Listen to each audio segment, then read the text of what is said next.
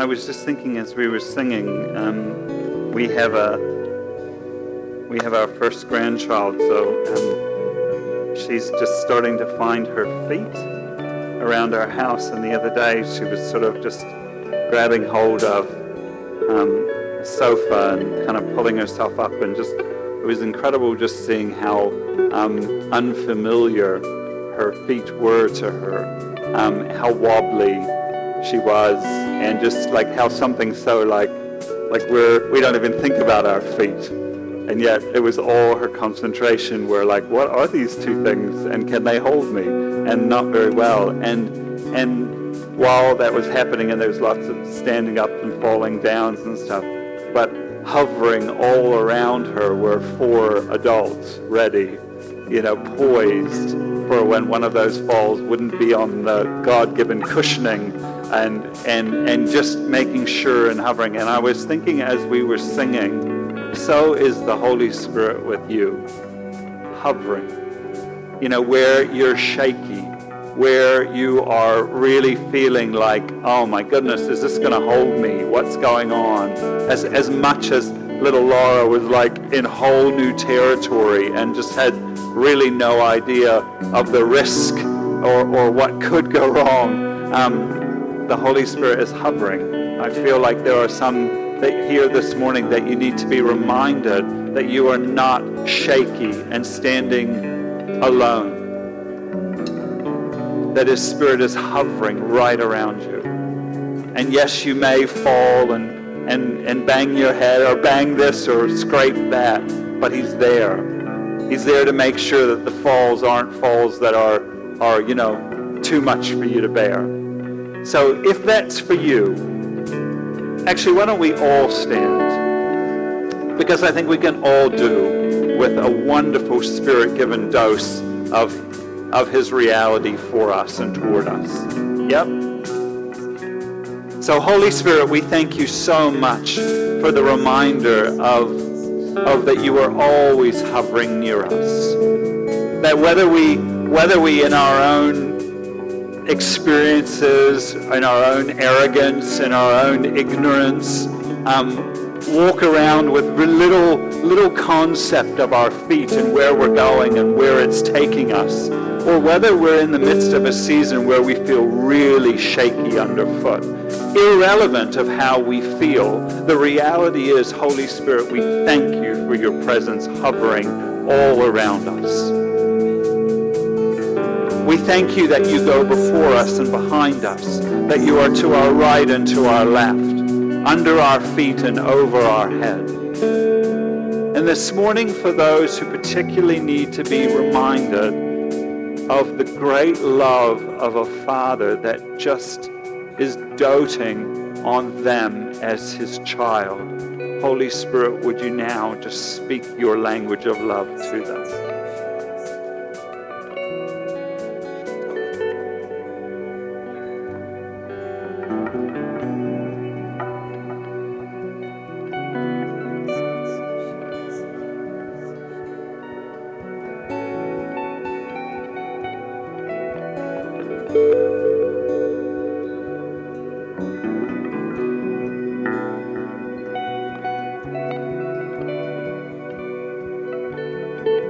Jesus told a story about a shepherd who left his 99 to go look for the one. Not many of us are shepherds, but the extraordinary story, it's an extraordinary story of the nature and the love of God for you.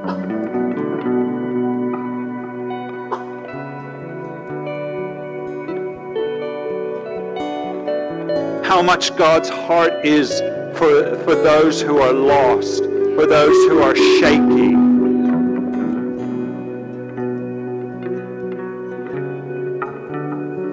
Those who are hurting, in pain, who find themselves in places that they just have no idea how they got there.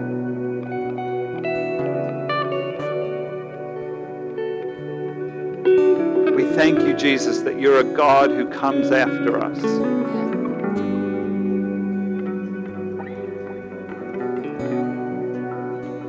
who chases us down.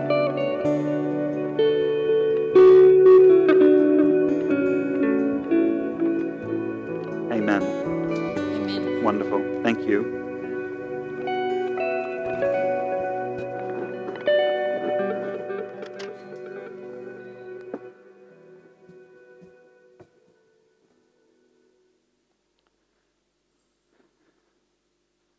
As you can see, we are in the middle of our Advent series this year, and it's been sort of no secret over the years that Advent is absolutely my favorite time of year. I love Christmas music. I have a couple of different playlists that I play throughout the year as well, normally in the car because no one else will abide it. I just love it. I love the decorations. I love the time of year. I think, in preparing, I think one of the things I most love about Christmas is I love being generous, and how this time of year, the giving of gifts is just sort of wrapped up in that. Again, I don't know if I feel extra excited about it, given that I get to buy toys again. Like, I am so excited as a grandfather to buy toys. It gets so boring giving iPhones. Do you know, like, as it gets on, the kids get old, and you're giving like vouchers or whatever. No, I want like toys, big toys, and climbing frames, and maybe one of those remote control cars that, all those things. But really, Advent is so much more than sort of that nostalgic or idealistic, or as I've just mentioned, consumeristic fairy tale or imagining that we can get stuck in when we think about Christmas or we think about Advent. And oftentimes those kind of idealistic or sort of nostalgic sort of narratives can be incredibly painful when you're confronted with in your own life, which is by no means perfect. That often represents lots of need, lots of pain. The real life is often kind of like highlighted during this time of year, because the narrative is that everyone else's life is wonderful and every family gets along and have these wonderful laughing-filled family events where no one argues or gets irritated with one another. And so what's wrong with me? And so that can be really painful for people. The good news is that Scripture isn't nostalgic or idealistic either.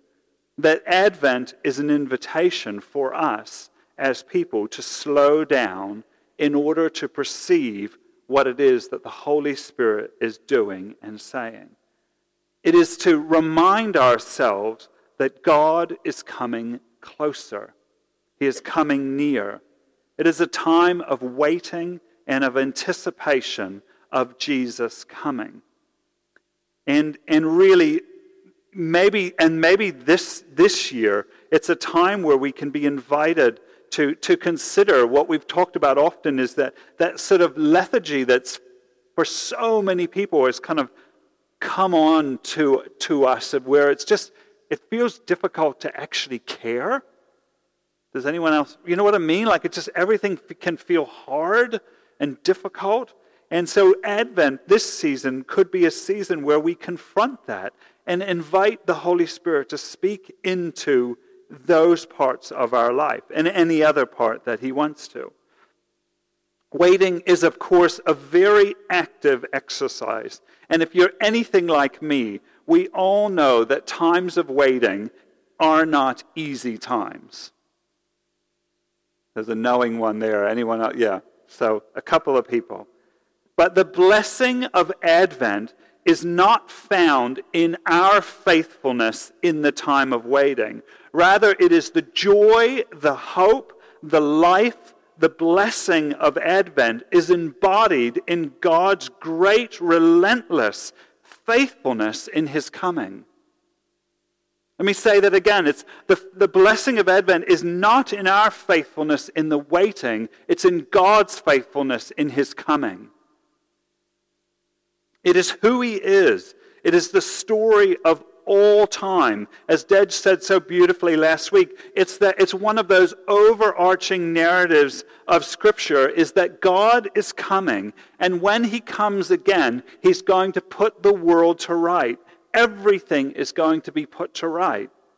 It's why we pray. It's why we worship. It's the reality that we live in. That thank you, God, for your kingdom, and that your kingdom is coming now, or your kingdom is coming closer. And then right now, in this moment, we have never lived closer to God's kingdom come than right now.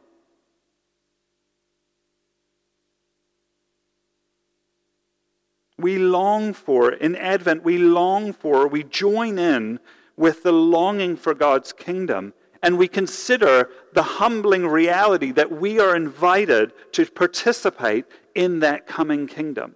That's what Advent is all about. It's an incredibly missional time of year, that we can live countercultural to the world we find ourselves in, especially in New Zealand, where we find this time of year where everything ramps up.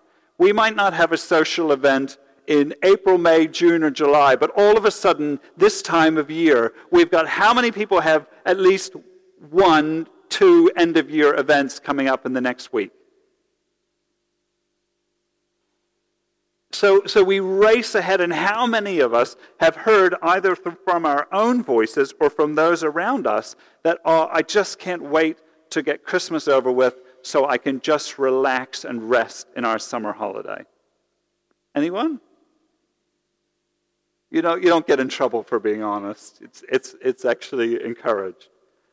But we have the opportunity as we embrace Advent to not put off that rest, not put off that waiting, not put off that slowing down till after Christmas, but we have the privilege of doing it now. That, as I say, we can live countercultural to our world, and we can do so to the point that a hurting, a broken, a tired, a frantic world can see something different in us, and we can point them to a Jesus, not just a baby in a manger, but a Savior on a cross, an Emmanuel, God who is still with us. This year, we are going to be looking at the stories of those who Scripture includes in the telling of God's great plan for restoration of the world. This morning, I'm going to be taking Elizabeth and Zechariah. Anyone see the faux pas on social media? Matt did. He called it out. Oh, that was a test. You either don't know your Scripture or you don't read or don't look at the Mahurangi Vineyard social media. But we had a post up and someone accidentally wrote Sarah and Zechariah. They weren't together, by the way. And so if you have a Bible or a device with a Bible, I'm going to read from Luke chapter 1. And so this series, we're going to be looking at some of the stories of Scripture that are included, particularly in Luke's Gospel, of this coming of Jesus. And so this week I'm looking at Elizabeth, Zechariah. Next Sunday we are going to be looking at Joseph. And the following Sunday, Mary. And then, of course, on the 24th, we are going to be looking at Jesus himself. So I'm just going to read from Luke chapter 1. And so, yeah, you can close your eyes, have a listen, you can read along. But this is the story of Elizabeth and Zechariah. In the time when Herod was king of Judea, there was a priest named Zechariah, of the priestly order of Abijah. His wife, who came from Aaron's family, was called Elizabeth. Both of them were righteous in God's sight, and they followed all of the Lord's commands and ordinances without fail. They had no children. Elizabeth was barren, and both of them were advanced in age. It so happened that Zechariah was performing his priestly service before God according to the order of his division, that the lot fell on him according to the priestly custom to go into the Lord's sanctuary and offer incense. The people were praying outside in a large crowd at the time of the incense offering. And an angel of the Lord appeared to him, standing to the right hand of the incense altar. Zechariah was troubled and terror-struck when he saw the angel. I feel like that's a bit of an understatement. But the angel said to him, "Do not be afraid, Zechariah. Your prayer has been heard. Your wife Elizabeth will bear a son, and you shall name him John. This will bring you joy and celebration, and many will rejoice at his birth. He will be a great man in God's sight. He will drink no wine or strong drink. He will be filled with the Holy Spirit from his mother's womb, and will turn many of the children of Israel to the Lord their God. He will go before him in spirit and in the power of Elijah, and he will turn the hearts of fathers to children and of unbelievers to the wisdom and righteousness. He will get ready for the Lord a prepared people. How can I be sure of this?" Zechariah said to the angel. "For I am an old man, and my wife's not as young as she used to be either." I like that translator. And men have always been very clever around that particular area. I love it. "I am an old man, and my wife is not as young as she used to be either." "Look here," replied the angel. "I am Gabriel. I stand in God's presence. I was sent to speak to you and give you this splendid news. Now listen, you will be silent and you won't be able to speak until the day when all of this happens, because you did not believe my words. But they will come true at the proper time." Meanwhile, the people who were waiting for Zechariah and were surprised that he was taking such a long time in the sanctuary. But when he came out, he couldn't speak to them, and they understood that he had seen a vision in the sanctuary. He made gestures to them, but remained speechless. So when the days of his priestly service were complete, he went back home. After a time, Elizabeth, his wife, conceived and stayed in hiding for 5 months. This was the Lord's doing," she said. "At last he has looked on me and taken away my public shame." Luke, in principle, really, at the beginning, I didn't read it, but at the beginning of Luke chapter 1, the purpose of the gospel is to share in a very clear, concise, the story of who Jesus is. And so Luke chooses to, in telling the story of Jesus, include as a foundation these stories. And so if we have that music ready, and so this whole idea of laying a foundation is one that we see it in lots of different areas. I'll keep going, just hold off on that one. But one of the examples is, how many people, or did anyone else go to see the exhibition of the terracotta warriors when they were here in New Zealand? And so, we'll just pause that, thank you. But when we went into that exhibition, and like so many different art exhibitions, there's often a focal point to the exhibition. But very rarely do you walk in and go straight to that focal point. And so it was with the exhibition of the terracotta warriors. You were sort of filed through or encouraged to take a route which showed just all of this incredible antiquities and just incredible parts to the culture and of the time around the same era. And it was this building up until then you went around the corner, you were in the room, and there they were in all of their splendor. And so it is. I also love music, and so here we go. Keep the music really loud. This is, yep, nice and loud. And can we go right back to the beginning?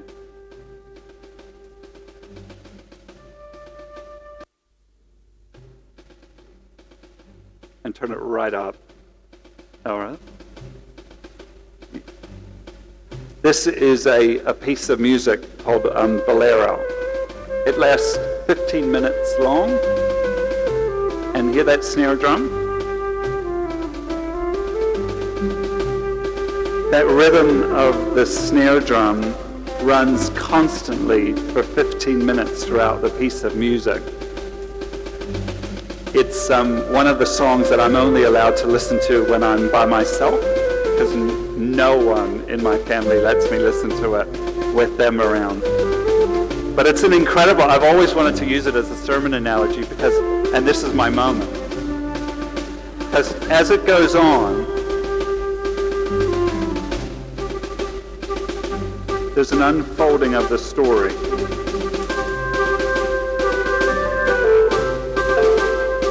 And then why don't we just jump right ahead, maybe up to about 10 minutes.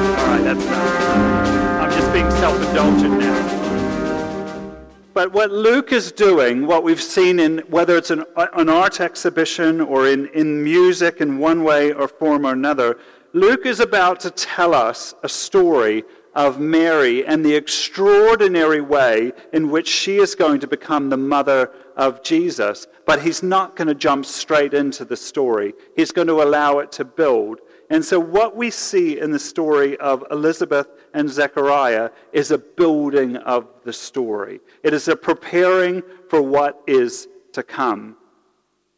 So why does any of this matter? Well, a couple of things that I really wanted to pull out of the story of Elizabeth and Zechariah for us today is this in verse 6, where it says both of them were considered righteous. Another translation, another way of saying that is that they were blameless, that they lived honorably, that they obeyed God's law, not only by the letter, but in spirit as well, that they lived virtuously or righteously before him, that they lived in God's, and they followed the Lord's commands and his ordinances without fault.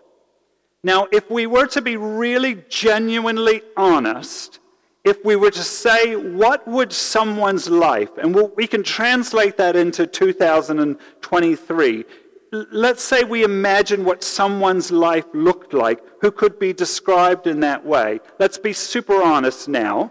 This is your invitation. What were some aspects of what their life would look like? Don't all go at once. Wouldn't they have a great job? Come on, wouldn't they at least have a really decent income? You know, surely isn't that how we would translate what blessing looks like? Wouldn't they be really happy? I feel like you're all throwing me under the bus. Come on, genuinely, if we're going to say what practically, tangibly, would that look like today? If we would describe, this is this person, they're incredibly righteous, they're blameless before God. What sort of tangible things would their life look like? They'd have a decent house. What else? There you go. Yeah. They'd have a great family, wouldn't they? Family reunions would be filled with people. I say this to point out the fact that the very next line says that they had no children, that Elizabeth was barren, and they were well past the age of being able to have children, that possibility had completely gone from them physically, is extraordinary. Because we're talking about a first century culture where children were literally everything. They were everything. And how you could say, on one hand, God saw them as righteous, and literally on the other, that they had no children. The two in a first century culture absolutely could not coexist.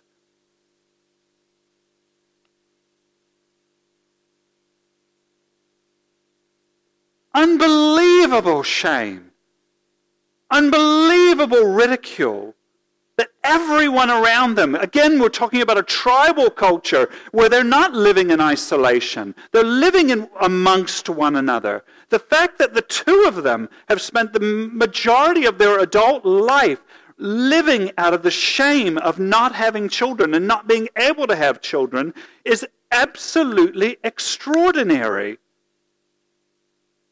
That it is unbelievably, it's almost impossible to demonstrate, in 2023, the amount of ridicule and judgment and condemnation the two of them would have lived under, especially Elizabeth, which is the terrible part of the gender viewpoint, then and probably still now. For her, as a first century Jewish woman, she had one job and one job only, one goal, one thing that made her life worthwhile, and that is to be the mother of children, particularly sons. And that one job she has failed at miserably her entire adult life. That's not me speaking, that's her culture speaking. And yet the fact that Scripture goes on to say that how God sees them is righteous is absolutely extraordinary. Zechariah would have faced multiple times throughout his life why are you still with her? Why wouldn't you just find another wife who can give you what is yours to have? The fact that they stayed together and stayed in God's presence, stayed faithful to who He is, it's extraordinary. And yet what we see in this story is the way their culture, the way their world, the way those around them saw this couple, God never saw them that way. God never saw Elizabeth. God always knew she was never barren. She was never a woman who was never going to have a child.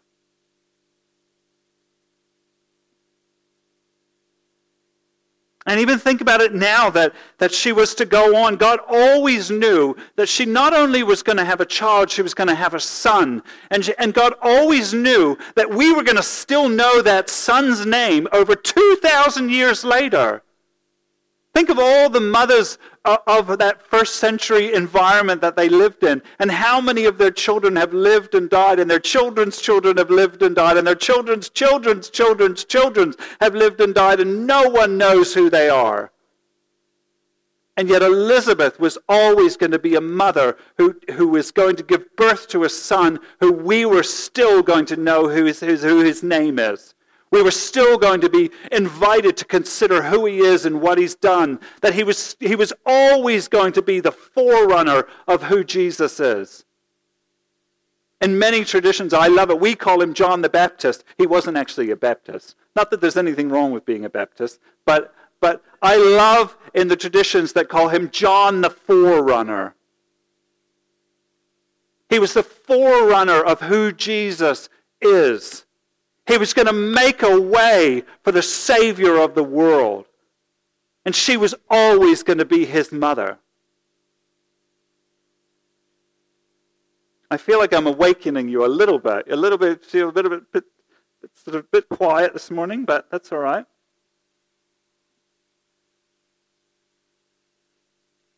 What a legacy. What an incredible legacy.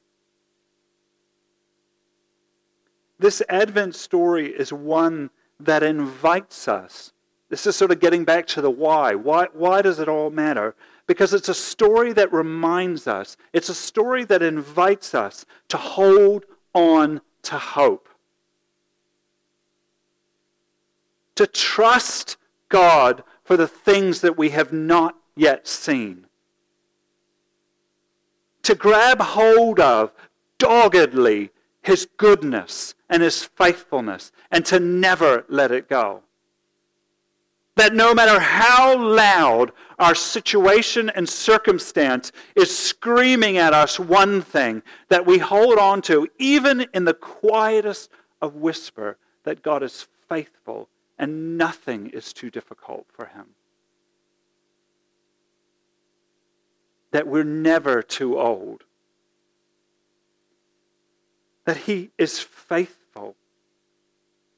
That we can remain and put our trust and our hope in Him.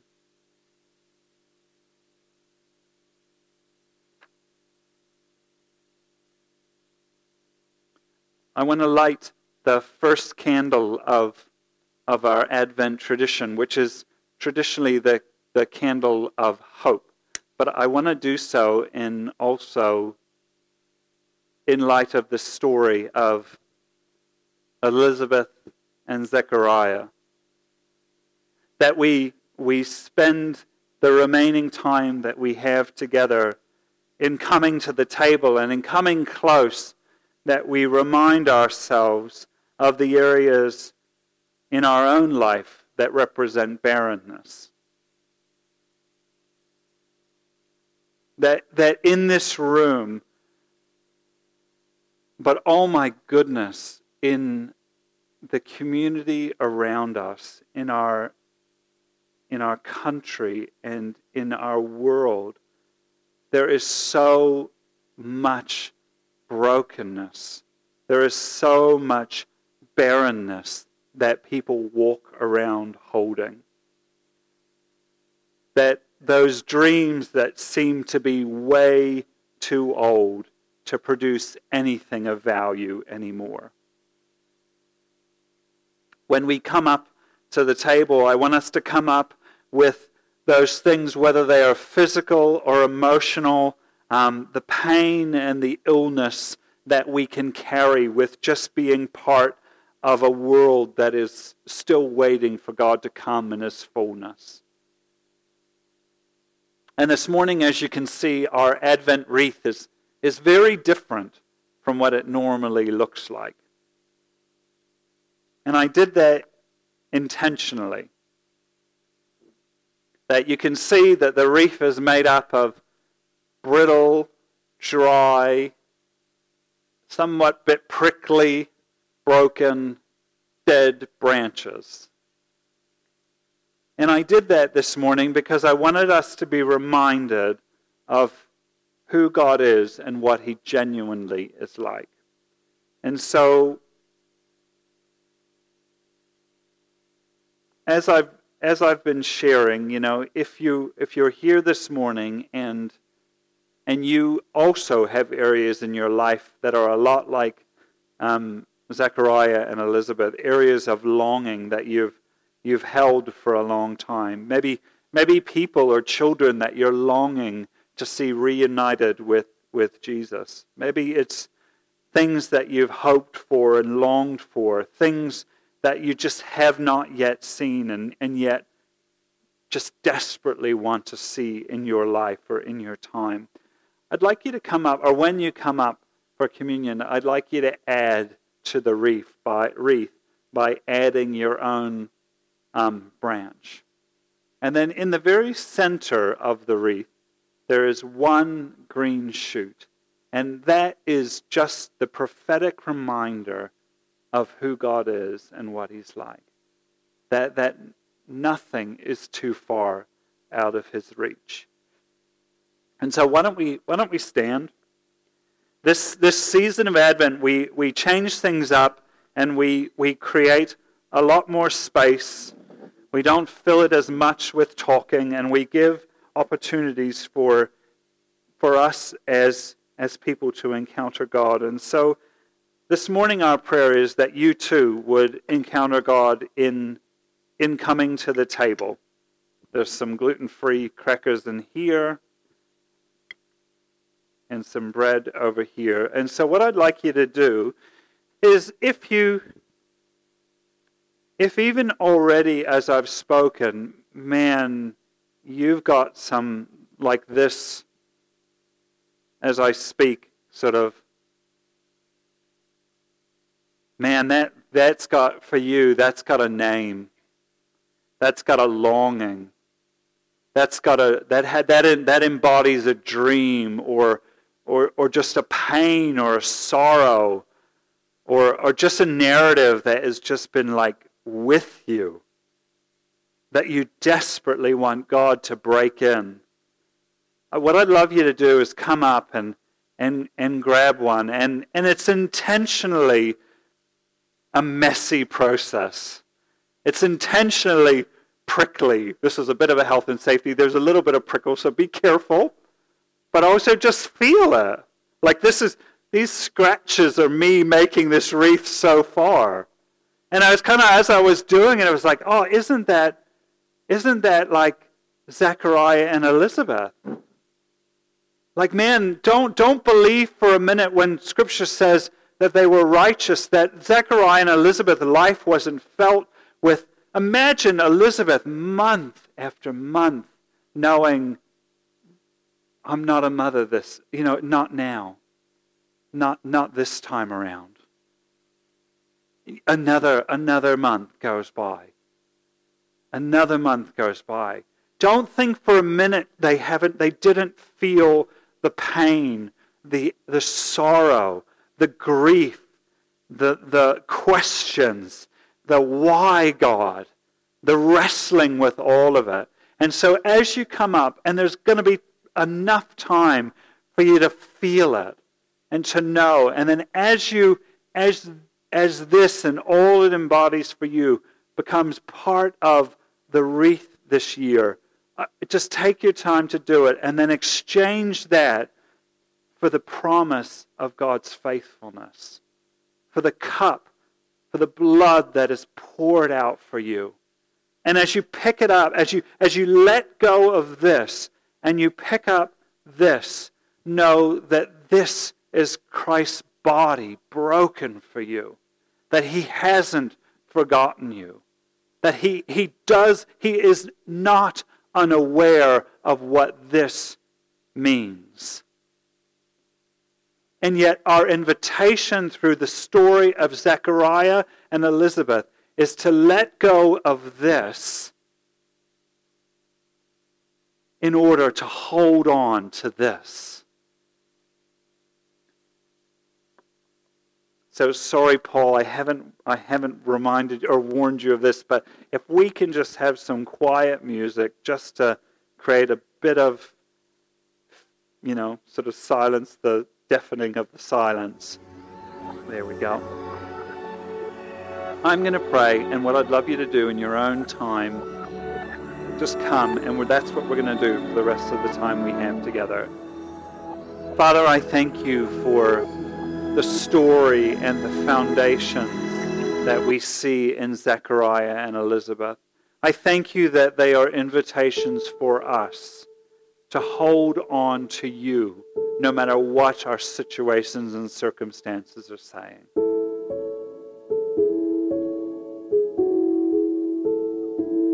And this morning, as we take the bread and we hold on to the cup, we do so as prophetic acts of your faithfulness. We do so in obedience to you, Jesus, that says, do this in remembrance of me.